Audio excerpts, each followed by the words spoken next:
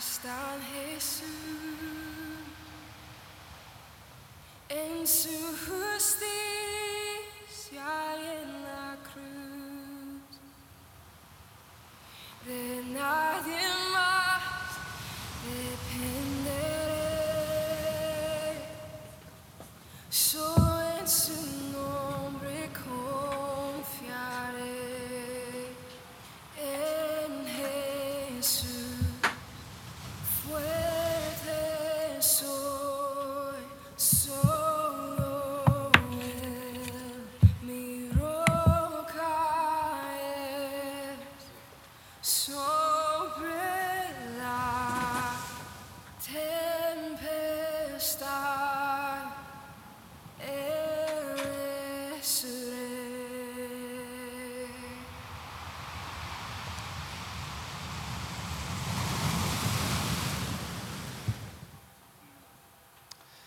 Pues estamos terminando más bien, una serie que iniciamos hace 4 semanas, que se llama Inquebrantable. Y cuando nosotros comenzamos esta serie originalmente, nunca nos imaginamos que iba a ser tan pertinente para el momento en el cual nosotros hemos pasado aquí en la ciudad de Houston y lo que está pasando alrededor del mundo. Tragedias, problemas, crisis que nosotros podemos ver y palpar de una forma increíble en nuestras vidas y alrededor del mundo, en muchos de nuestros países. Y de hecho, quisiera que tomemos un momento para orar por lo que está pasando en el mundo. Sabemos acerca de los terremotos que están azotando a México. Sabemos acerca de los huracanes que han llegado también no solo a la ciudad de Houston, sino que azotaron el estado de Florida, que han azotado a Puerto Rico, que han azotado a Cuba también, y varios de los países que están pasando por problemas, muchas de esas islas caribeñas que necesitan que Dios esté ahí para ayudarles a ello. Así que, ¿por qué no me acompaña a orar por cada uno de estos países? Dios, nosotros sabemos que tú estás en control de todas las cosas y que aunque nosotros podemos llenarnos de temor y de preocupación por ver todo lo que está pasando en este mundo, tú jamás has perdido el control de todo ello y por eso confiamos en ti. Y te pedimos que en cada uno de estos países, con las personas que están ahí, que tú puedas ministrarles a ellos, que tu presencia pueda ser un confort para las personas y que inclusive dentro de todo lo malo que está pasando, tú puedas utilizarlo para algo bueno. Que en cada uno de estos lugares las personas puedan conocerte a ti, que eres el único por el que nosotros podemos obtener la verdadera fuerza y propósito de nuestra vida y que a través de tu Hijo Jesucristo nosotros podemos tener esa relación única. Por eso, Padre, te pedimos que tú seas en cada una de estas regiones, que tú seas con los que necesitan agua y comida y electricidad y cada una de las cosas materiales de las cuales también se necesitan de estas cosas que ellos ahorita están careciendo. Y por eso, Padre, te damos gracias porque podemos acudir a ti y al final tú eres el que nos das la fuerza. Y todas estas cosas oramos y lo pedimos en el nombre de Cristo Jesús. Amén. Pues ya que estamos en medio de esta situación, la realidad es esto: que aunque nosotros pasamos por nuestros problemas y pasamos por un huracán Harvey y pasamos por terremotos y pasamos por tantas crisis en nuestra vida, la vida está llena de cada una de estas cosas. Y la pregunta que nosotros tenemos que hacernos es: ¿cómo podemos tener vidas que sean inquebrantables cuando estamos pasando por las tragedias?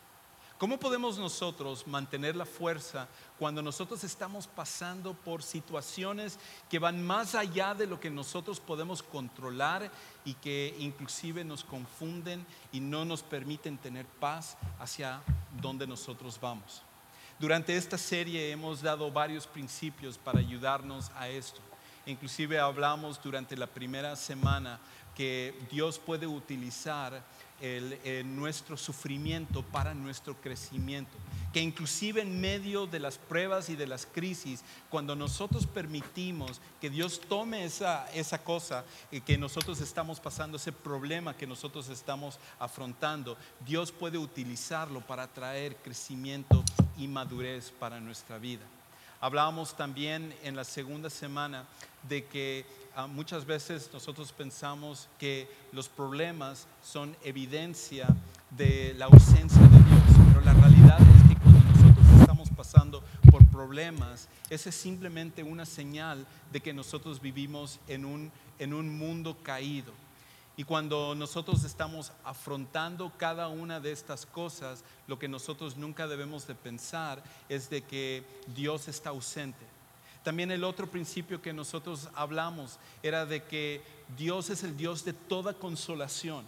Y Él nos da tanta consolación que eso derrama más allá de nuestras vidas y nos pone en posición de que nosotros podamos dar esa consolación a otras personas. Y siendo Él el Dios de toda consolación, Él puede utilizarnos a nosotros como instrumentos de su consolación para otras personas. Y el día de hoy quiero terminar con esta serie inquebrantable, hablándote acerca de lo que tú debes de hacer para no rendirte. Quizás tú estás pasando por un problema en este momento, quizás tú estás pasando por una crisis, o déjame decirte, si no lo estás pasando en este momento, lo vas a pasar en algún momento. Y cuando nosotros estamos pasando por problemas fuertes, nuestra tendencia es a querer tirar la toalla, es a querer rendirnos, es a querer simplemente acostarnos en la cama, ponernos la cobija encima de la cabeza y simplemente desear que nuestros problemas se desaparezcan y nosotros nos rendimos por completo. Y si esa es tu situación ahora, la pregunta es: ¿qué es lo que tú tienes que hacer para poder salir adelante en esa situación? Quizás más allá de los problemas, aunque los problemas son graves y nos afectan, a veces la reacción de las personas es peor que los problemas que nosotros vivimos. De hecho, un principio que nosotros necesitamos recordar hoy, y que no es solamente un principio que yo doy, sino que todos nosotros hemos vivido esto, es lo siguiente: desanima más la actitud de las personas que la magnitud de los problemas.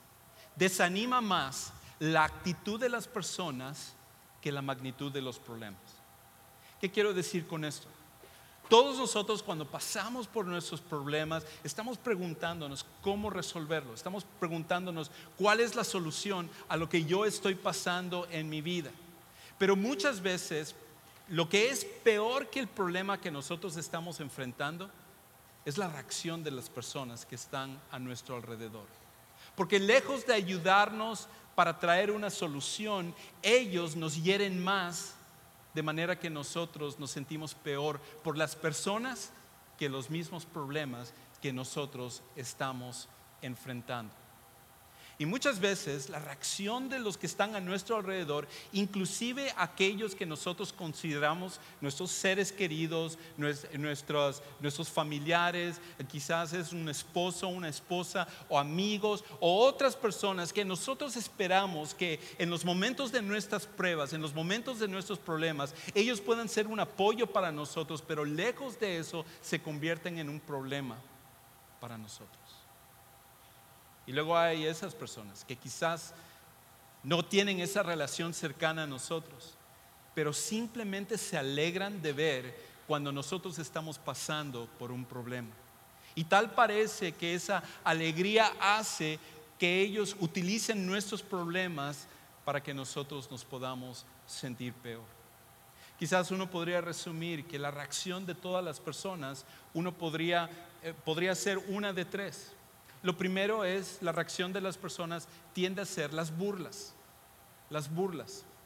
Tú a lo mejor has pasado por un momento en tu vida donde la gente se ha burlado de ti, donde alguien ha estado ahí para estar ridiculizándote, y esa reacción de la persona hace que tú te sientas peor. Yo me acuerdo cuando estaba en sexto grado, tenía un compañero de la escuela que en ese tiempo, esto era la prehistoria, antes de los selfies y los celulares y todo lo que nosotros tenemos hoy en día. Este era un chico que él acababa de venir de Estados Unidos. Yo también tenía apenas un año que apenas acababa de llegar al Ecuador. Y este chico había llegado de Estados Unidos y nos empezamos a hacer amigos. Y a él le encantaba dibujar, pero su tema favorito era los superhéroes. Dibujaba todo con respecto a los superhéroes. Ahora, esto era cuando todavía esto no se consideraba cool, y quizás no sé si esa es la palabra hoy en día, porque ya estoy fuera de la moda, pero en ese tiempo las personas que se dedicaban a leer las historietas de los superhéroes y dibujar superhéroes se consideraban personas raras, se consideraban que eran personas que estaban fuera de lo que era la realidad. Y él era un excelente dibujante. Cuando uno veía sus dibujos, uno podía ver el talento que tenía este chico. Pero me acuerdo que en una ocasión tuvimos una fiesta de nuestro salón y era una fiesta de disfraces y cada uno fue en su disfraz. Y él, para esta fiesta, él había creado un personaje que se llamaba el hombre halcón en ese tiempo, el hombre halcón. Los que saben de DC saben que ese personaje ya estaba inventado, pero bueno, él tomó el nombre. Y resulta que él, para la fiesta, había creado un disfraz con plumas y todo. Y cuando yo llegué a la fiesta y lo vi a él, fue impresionante ver la dedicación que él había puesto a ese disfraz que él había hecho. Ahí él había mostrado el gran talento que él tenía como dibujante, pero también para crear su propio personaje y para hacer ese disfraz que estaba increíble. Pero a raíz de esa fiesta, me acuerdo que la reacción de la mayoría de los chicos fue ponerle un apodo. Y no voy a repetir el apodo porque era un apodo tan grosero que cada vez que lo escucho es algo que estaba hecho para burlarse por completo de él. Y tengo que decir, para ser completamente honesto, que las primeras veces que escuché que los otros chicos le llamaban eso, me daba risa. Pero poco a poco empecé a ver la reacción de este chico. Y cómo con el tiempo esta burla fue creciendo. Ya no era solo la grosería que le decían, sino que inclusive por su amor a los superhéroes le decían super y luego le decían la grosería. Y durante todo el año lo tenían burlándose de él a través de ese tiempo. Quizás tú has pasado por algo similar a eso, donde ha habido una persona que se alegra en burlarse de ti. Y más ahora, en nuestro tiempo donde la burla tal parece que es una fibra de nuestra sociedad y donde es tan fácil burlarse de las personas en el internet y a través de las fotos y a través de diferentes medios. Inclusive tú que eres un joven aquí, a lo mejor tú sabes acerca de las fotos y los textos y todas las cosas que se van pasando en el cual se burlan específicamente de una persona. Y tal parece que es inescapable. Cada vez tenemos más jóvenes que quieren quitarse la vida porque en algún momento han estado en una situación donde sus compañeros de escuela se empiezan a burlar de ellos y luego esa información sale de ese círculo y se va hacia todo el mundo. La burla muchas veces puede ser peor que los problemas que nosotros estamos pasando. Pero otra cosa que también se utiliza son las mentiras. Las mentiras son otra manera en la cual las personas que están a nuestro alrededor nos pueden traer daño y pueden hacer que nuestro problema se agrave cuando hay mentiras que están pasando y que están diciendo las personas acerca de nosotros. Porque tú a lo mejor eres una persona que te esfuerzas en tratar de hacer bien las cosas y tratas de cuidarte de lo que tú dices y lo que tú haces, pero una simple mentira que alguien trae hacia ti es suficiente para lastimarte y para arruinar lo que tú estás sintiendo en ese momento. E inclusive no solamente puede quedarse en las mentiras, sino que puede pasar al tercer aspecto, que son las amenazas. Y no solamente la persona está dispuesta a burlarse de ti, está dispuesto a mentir acerca de ti, sino que inclusive te amenaza con hacer algún tipo de daño, un daño físico, un daño psicológico o hacer algún otro tipo de cosa. Yo me acuerdo hace años, cuando estábamos comenzando aquí en Sugar Creek. Yo tuve una situación donde viví un poquito lo que era la mentira y la amenaza. Porque tuvimos una situación donde había llegado una pareja en nuestra iglesia y esa pareja yo no conocía cuál era el contexto de ellos. Pero un día, después de que ellos habían estado asistiendo un tiempo aquí, recibí una llamada de la esposa de esta pareja. Y resulta que esta pareja, ellos, después de que el hombre estaba casado, él empezó a trabajar con esta mujer y la mujer empezó a enamorarle a él y él a ella. Y con el tiempo ellos decidieron de que él dejaría a su esposa, dejaría a su familia y se irían para cambiarse de lugar e irse y tratar de comenzar una nueva vida. Y de hecho parte de eso era venir aquí a nuestra iglesia. Pero el problema era que la muchacha constantemente llamaba a la esposa y a la familia para burlarse de ellos y para simplemente hacerles la vida difícil. Y yo desconocía todo esto que estaba pasando. Y cuando la esposa me llamó un día, me preguntó qué es lo que yo podía hacer para ayudarle a ella y esta situación. Y con eso me senté a hablar con ellos. Y les dije que este tipo de conducta definitivamente no podía seguir. Pero lejos de ayudar a esta pareja para que ellos tomaran la decisión, esto les enfureció más. Y ellos terminaron por irse de nuestra iglesia para continuar lo que era la relación. Pero antes de que ellos se fueran, la muchacha había llamado a una estación cristiana de radio para acusarme a mí de que yo les había sacado a ellos de una forma injusta y que yo les había maltratado durante su tiempo en el cual ellos estuvieron aquí.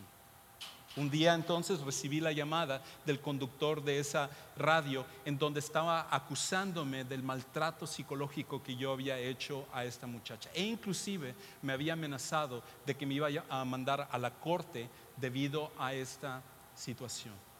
Gracias a Dios, Dios se encargó de esclarecer todo esto y todo estuvo en manos de Él.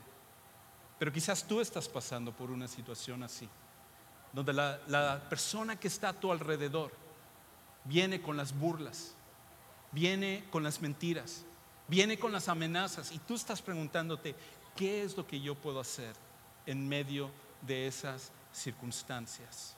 Y aún más, cuando nosotros empezamos a ver de que lo que necesitamos hacer para resolver el problema nos falta muchísimo. No solamente es la actitud de las personas, sino que también es la magnitud del problema que nosotros estamos pasando. Y por esa razón es muy fácil rendirse cuando vemos todavía lo que tiene que conseguirse. Es muy fácil rendirse cuando vemos lo que falta por conseguirse.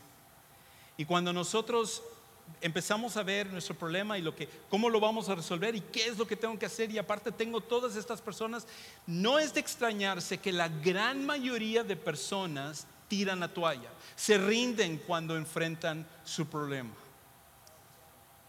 Es por esa razón que hoy quiero compartirles una historia real de alguien que vivió en su vida, en su piel misma, lo que nosotros vivimos también el día de hoy. Y ese personaje nos va a dar ciertos principios que tú puedes aplicar en tu vida para cuando tú encuentres estas dificultades con las personas que están ahí, con la burla, con las mentiras y con las amenazas, y aparte viendo la magnitud del problema, tú dices, ¿cómo voy a resolver esto? Y nunca voy a poder hacer nada con esto. Cuando tú estás en esa situación, este personaje, a través de la Biblia, nos va a dar ciertos principios que tú puedes empezar a poner en práctica a partir del día de hoy. Y ese personaje se llama Nehemías. Ahora, antes de que nosotros leamos ese pasaje, déjeme explicarle un poquito acerca de quién era este hombre. Nehemías era un hombre que vivió aproximadamente un poco más de 400 años antes de Jesús. Y él vivía en Persia. Y estando él en Persia, él era uno de los sirvientes, él era uno de los oficiales del rey de Persia, que se llamaba Artajerjes, el primero. Y Artajerjes había ahora tomado lo que era el reino de Persia, cuando antes había sido Babilonia. Los persos habían conquistado a los babilonios y ahora ellos eran el imperio más importante de todo el mundo. Y Nehemías, que era un oficial judío, ahora su tarea era servir al rey. Específicamente su tarea, como nos dice la Biblia en Nehemías capítulo 1, es que él era el copero del rey. En otras palabras, su tarea era probar la copa del rey, el vino que se le daba o lo que él estuviera tomando, para asegurarse que no estuviera envenenado. Ahora, uno podría decir, bueno, entonces era simplemente un sirviente. No, Nehemías era mucho más que eso. Era una figura importante en el reino de Persia. Y por esa razón Dios lo había puesto en ese lugar con algo que él iba a hacer, que Dios lo iba a escoger para que él hiciera. Entonces, en el capítulo 1 de Nehemías nos dice que de repente había llegado la noticia de Jerusalén. Él estaba en Persia, a miles de millas a distancia de donde era su nación, donde era Israel, porque el reino de Israel y de Judá y de todos los judíos había sido que ellos fueron exiliados hacia Persia, cuando todavía era, quizás te acuerdas de este nombre, el rey Nabucodonosor, y ellos habían sacado a la gente de Israel, la mayoría de ellos, los más capaces, los más fuertes, y los llevaron a una región bien lejos. En esa exilio, en lo que era esa conquista que Nabucodonosor había traído sobre Jerusalén, él se lleva personas que a lo mejor en algún momento tú has escuchado o has leído en la Biblia, como por ejemplo el profeta Daniel, entre varios de ellos, personas importantes, figuras importantes que fueron hasta Babilonia. Pues después de que los persos logran conquistar a Babilonia, entonces ahí estaba Nehemías, pero Jerusalén, después de que Nabucodonosor había ido a Jerusalén, había quedado destrozado. Los muros de Jerusalén habían estado derribados y la ciudad estaba completamente destruido, y los pocos habitantes que vivían en ese lugar estaban a la merced de todos los grupos que estaban alrededor, que eran grupos guerreros, que cada vez que querían entraban a la ciudad de Jerusalén para robar y tomar de la gente que habitaba ahí. Imagínate de que la gente estaba ahí y que ellos levantaban su cosecha, trabajaban en tratar de salir adelante de su situación, pero debido a que no había protección alrededor de la ciudad por los muros que debían de estar ahí y las puertas principales de la ciudad de Jerusalén, entonces la gente podía entrar, tomar, destruir, matar, hacer lo que quisieran y luego se iban. Por esa razón toda la gente de Jerusalén estaba desanimada. Y ellos creían y pensaban que Dios les había abandonado, que Dios se había olvidado por completo de ellos. Cuando esta noticia llega hasta Nehemías, a él se le constriñe el corazón. De repente una carga se le pone en el corazón para tratar de hacer algo para su gente. Y de hecho Dios utilizaría a Nehemías para una misión. Y no solamente Nehemías, sino que unos 100 años antes, Dios ya había empezado a hacer ciertos movimientos para que pudiera traer de regreso a los judíos a la tierra prometida. La ciudad de Jerusalén es un símbolo de lo que Dios hace en el mundo. Por esa razón es llamada la ciudad de David. Y Dios no iba a dejar que la ciudad de David, que era un símbolo de su presencia en el mundo, se mantuviera caído para siempre, sino que esto era parte del castigo de Dios por la desobediencia de los judíos, en el cual ellos fueron sacados por 70 años, pero ahora era el momento de traerlos de regreso. Y como nosotros sabemos, esta ciudad jugaría un papel muy importante en la venida de alguien que iba a ser más grande que David, que es Jesucristo. Y por esa razón el plan de Dios empieza a llevarse a cabo a través de la vida de Nehemías.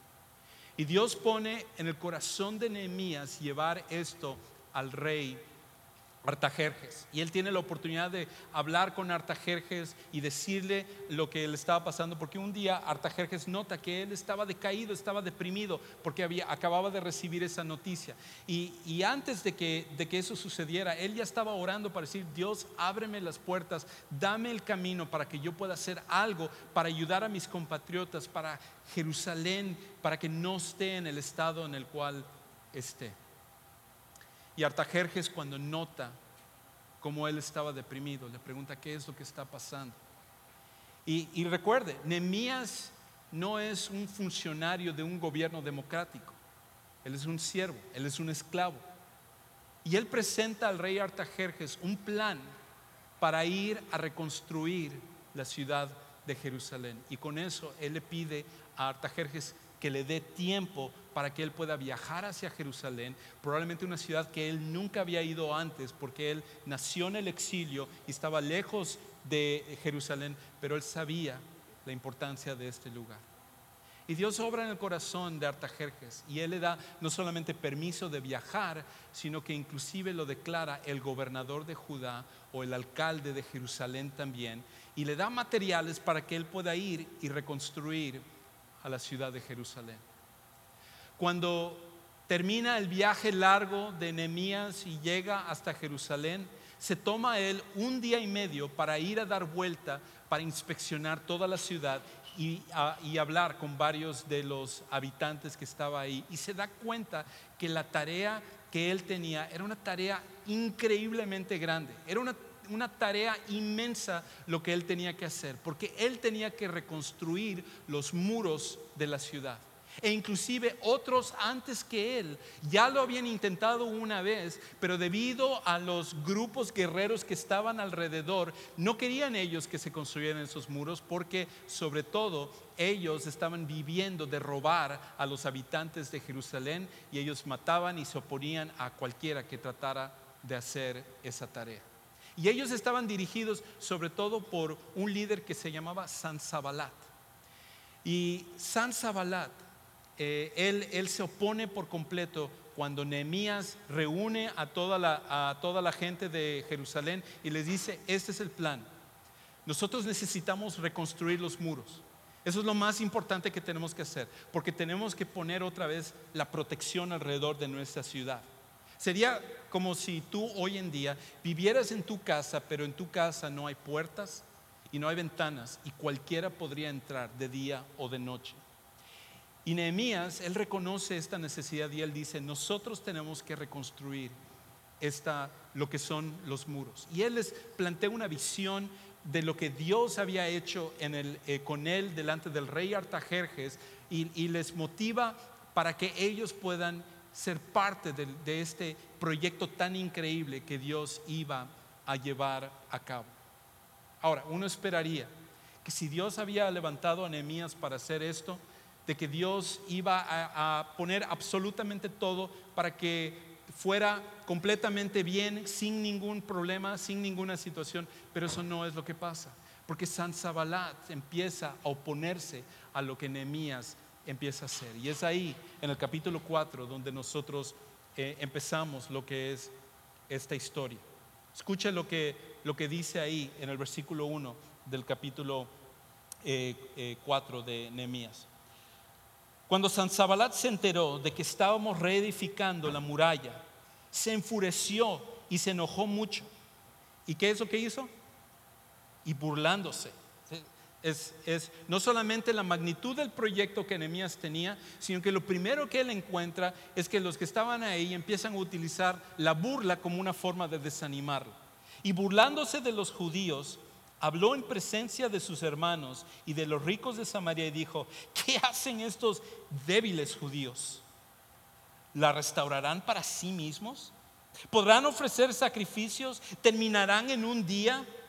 ¿Harán revivir las piedras de los escombros polvorientos, aún las quemadas? Tobías el amonita, que era otro de los líderes que estaba ahí, estaba cerca de él y dijo: aún lo que están edificando, si un zorro saltara sobre ellos, derribaría su muralla de piedra. En otras palabras, lo que ellos han hecho hasta ahorita y el hecho de que ahora se han unido para este proyecto, es una muralla débil. Ellos no están haciendo nada. Hasta un zorrito, hasta un animalito pequeño que venga y se ponga sobre esa muralla derribaría el gran proyecto que ellos están haciendo. Pero sus burlas no terminan ahí, continúan de hecho en el versículo 7. Dice: cuando Sansabalat, Tobías, los árabes, los amonitas y los de Asdod se enteraron que continuaban la reparación de las murallas de Jerusalén, que las brechas comenzaban a ser cerradas, se enojaron mucho. Y todos ellos conspiraron juntos para venir a luchar contra Jerusalén y causar disturbio en ella. Y nuestros enemigos decían: no sabrán ni verán hasta que entremos en medio de ellos y los matemos y hagamos cesar la obra.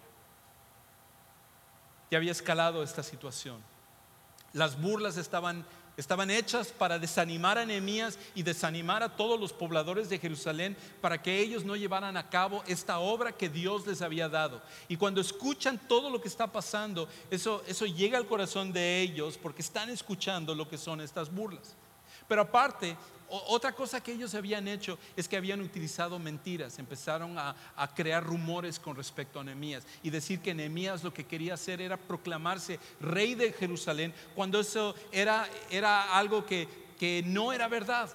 Y que inclusive este rumor lo mandan a través de mensajeros directamente a Artajerjes, para hacer que Artajerjes cuestione la integridad de Nehemías. Y luego, cuando ninguna de esas cosas funcionan para desanimar a Nehemías, lo tercero que ellos hacen es que ellos amenazan de muerte a todos los que están trabajando ahí adentro. Amenazan a Nehemías de que lo iban a matar, y amenazan a los que estaban trabajando en la obra para que ellos desistan y se rindan y tiren la toalla ante ese proyecto. ¿Qué haces cuando tú estás en una situación así? ¿Qué haces cuando la gente que está a tu alrededor está dispuesta a utilizar cualquier cosa para traer desánimo a tu vida? Ahora, lo que vamos a ver es que Nehemías nos da 4 principios, 4 cosas que tú y yo necesitamos empezar a poner en práctica si nosotros realmente queremos seguir adelante en vez de rendirnos. Porque respondiendo a esta pregunta, y esa es la pregunta que nosotros tenemos que hacernos: ¿cómo sigues adelante en vez de rendirte? ¿Cómo sigues adelante en vez de rendirte? Porque aquí está un Nehemías que él entiende que Dios la ha levantado para ese momento, pero a pesar de ello está enfrentando tanta gente que está tratando de desanimarle y de hacerle la vida imposible. ¿Cómo hacemos? ¿Y qué es lo que él hizo para que él pudiera seguir adelante? Lo primero que nosotros necesitamos hacer, lo primero que tú y yo tenemos que hacer para poder seguir adelante, es entrégale tu desánimo a Dios. Entrégale tu desánimo a Dios. Y eso es exactamente la manera en la cual Nehemías reaccionó. En vez de darle vueltas y vueltas en su mente y sentirse que él era un perdedor y sentir que él quería tirar la toalla, lo primero que hace Nehemías es que él acude con todas estas cosas que tenían el potencial de terminar esta obra que venía por parte de Dios, y él lo presenta a Dios y dice: Dios, aquí está esto, yo necesito que tú intervengas. Inclusive escuche como él lo dice en el versículo 4: oye, oh Dios nuestro, cómo somos despreciados. Devuelve su oprobio sobre sus cabezas y entrégalos por despojo en una tierra de cautividad. No perdones su iniquidad, ni su pecado sea borrado delante de ti, porque han desmoralizado a los que edifican. Y edificamos la muralla hasta que toda la muralla estaba unida hasta la mitad de su altura, porque el pueblo tuvo ánimo para trabajar. Entonces oramos a nuestro Dios, y para defendernos, versículo 9, montamos guardia contra ellos de día y de noche. Ahora, quizás tú dices: wow, esa es la oración que me encanta, esa es la oración que yo quiero hacer. Dios, no los perdones, destrúyelos a ellos. Pero recuerda, Nehemías está sacando lo que está en su corazón, está sacando la frustración, está sacando el temor, está sacando todo lo que está alrededor de él delante de Dios. Pero el punto que nosotros tenemos que recordar cuando nosotros oramos es el de decir esto: Señor, no soy yo el que voy a poner a estas personas en su lugar, eres tú el que lo vas a hacer. Y voy a confiar en ti. Estas cosas me desaniman, estas cosas me afectan, estas cosas me enferman, pero lo pongo en tus manos. Y te pido que tú tomes control de ello. Y tú haz con estas personas como tú crees que es mejor.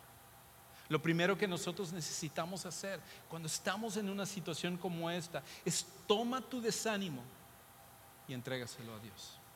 Ahora, lo segundo que hace Nehemías es esto. Y esto es un aspecto tan importante de nuestra vida y que muchas veces nosotros nos olvidamos de la importancia de este principio. Pero es esto: rodéate de personas espirituales que te alienten. Rodéate de personas espirituales que te alienten. Y la razón por la cual pongo ahí personas espirituales es porque a lo mejor tú estás tratando de llevar a cabo algo que está mal. Y van a haber personas alrededor de ti que van a darte la razón porque te aman, pero no necesariamente porque lo que vas a hacer está bien. Pero cuando son personas espirituales, ellos van a saber que lo que estás haciendo está bien y te van a ayudar a ello y van a animarte en medio de eso. Dios muchas veces utiliza a las personas a nuestro alrededor para animarnos y somos los instrumentos los unos hacia los otros para que nosotros podamos seguir adelante cuando estamos en una crisis. Una manera de simbolizar eso es a través de los lápices. Si tú tomas un lápiz, cualquiera de nosotros podría tomar un lápiz y quebrarlo. No se necesita de mucha fuerza para poder hacerlo, porque individualmente el lápiz no tiene mucha fuerza. Pero si yo quisiera tomar varios lápices y yo quisiera hacer exactamente lo mismo, no tengo la fuerza para poder hacerlo. Y no son tantos lápices, pero lo que sucede es que cuando hay más de uno que está conectado al otro, entonces eso hace que esto sea mucho más fuerte que lo que es el lápiz individual. Y por alguna razón, como seres humanos, cuando nosotros estamos pasando por nuestro tiempo de desánimo, lo que tiende a pasar es que nosotros queremos aislarnos y queremos enfrentar nuestros problemas solos. Y ese es un error. Es por eso que como iglesia nosotros queremos que tú seas parte de un grupo de conexión. Porque ese grupo de conexión son los lápices que están a tu alrededor, que pueden fortalecerte cuando tú estás pasando por una crisis. Y si tú no estás conectado a uno de esos grupos, estás perdiéndote del apoyo que tú necesitas para poder seguir adelante. Y por eso necesitas rodearte de personas espirituales que te alienten. Escucha cómo lo hizo Nehemías. Así que cuando los judíos que habitaban cerca de ellos vinieron y nos dijeron 10 veces: subirán contra nosotros de todo lugar a donde ustedes se vuelvan, entonces aposté hombres en las partes más bajas del lugar, detrás de la muralla y en los sitios descubiertos. Aposté al pueblo por familias con sus espadas, sus lanzas y sus arcos. Juntó a las personas para que pudieran apoyarse, para que fueran una misma unidad, para que cualquiera que fuera débil tuviera otros ahí que pudieran apoyarlo. Y eso es lo que tú y yo necesitamos hacer también cuando estamos pasando por momentos de desánimo. Un último principio que nosotros necesitamos hacer cuando nosotros estamos pasando por esos tiempos de crisis y hay gente a nuestro alrededor que trae esas burlas, esas mentiras, esas amenazas, y es esto: recuerda que está de por medio. Recuerda que está de por medio. En otras palabras, cuando tú estás en medio del desánimo, tú necesitas y estás tratando de resolver el problema y estás tratando de salir adelante, lo que tú necesitas hacer es, lejos de enfocarte en tu problema, necesitas recordar por qué estás luchando, por qué estás trabajando, qué es lo que es tan importante que amerita que tú continúes y termines ese trabajo. Y escucha la manera como Nehemías le dice a la gente: Cuando vi su temor, el temor de las personas que están escuchando la burla, que están escuchando las amenazas, que están pensando sus vidas están en peligro, ellos están temerosos por esto. ¿Qué es lo que sucede? Me levanté y dije a los nobles y a los oficiales y al resto del pueblo: no les tengan miedo. Acuérdense del Señor, y eso es lo primero que necesitamos hacer. Acuérdate de Dios. Cómo el desanimarte, cómo el de tirar la toalla va a afectar tu relación con Dios. Y luego, ¿qué es lo que dice? Que es grande y temible. Y luchen por sus hermanos, sus hijos, sus hijas, sus mujeres y sus casas.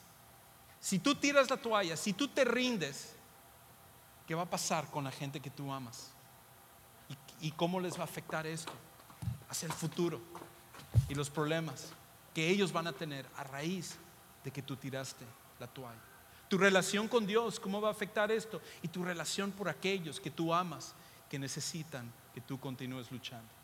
Ahora, yo les mentí también, queda un principio más. Y con este sí voy a terminar. Lo último que nosotros necesitamos hacer es continúa trabajando con todas tus fuerzas. Continúa trabajando con todas tus fuerzas. A pesar de que tú no sientas el deseo de hacerlo, continúa trabajando. Enfócate en terminar lo que tienes que hacer, tal como Nehemías lo hizo, para que tú puedas seguir adelante. Escucha la manera como termina esta historia, por lo menos en esta porción.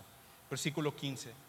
Sucedió que nuestros enemigos se enteraron que conocíamos sus propósitos y que Dios había desbaratado sus planes. Entonces todos nosotros volvimos a la muralla, cada uno a su trabajo. La historia termina en algo increíble. En 52 días, Nehemías y los pobladores de Jerusalén vuelven a reedificar esos muros, y sería el principio del regreso de los judíos hacia la tierra prometida, para que el plan de Dios se pudiera cumplir y viniera nuestro Salvador Jesucristo y los discípulos y el Evangelio hasta el día de hoy. Pero ¿qué hubiera pasado si Nehemías hubiera tirado la toalla, si se hubiera rendido?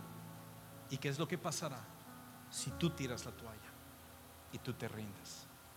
Por eso mi motivación para ti es que cualquier cosa que tú enfrentes, usa estos 4 principios para que Dios te ayude a salir adelante. Ahora, ninguno de estos principios tienen valor alguno si primeramente nosotros no hemos puesto la fe en Jesucristo como nuestro Salvador personal.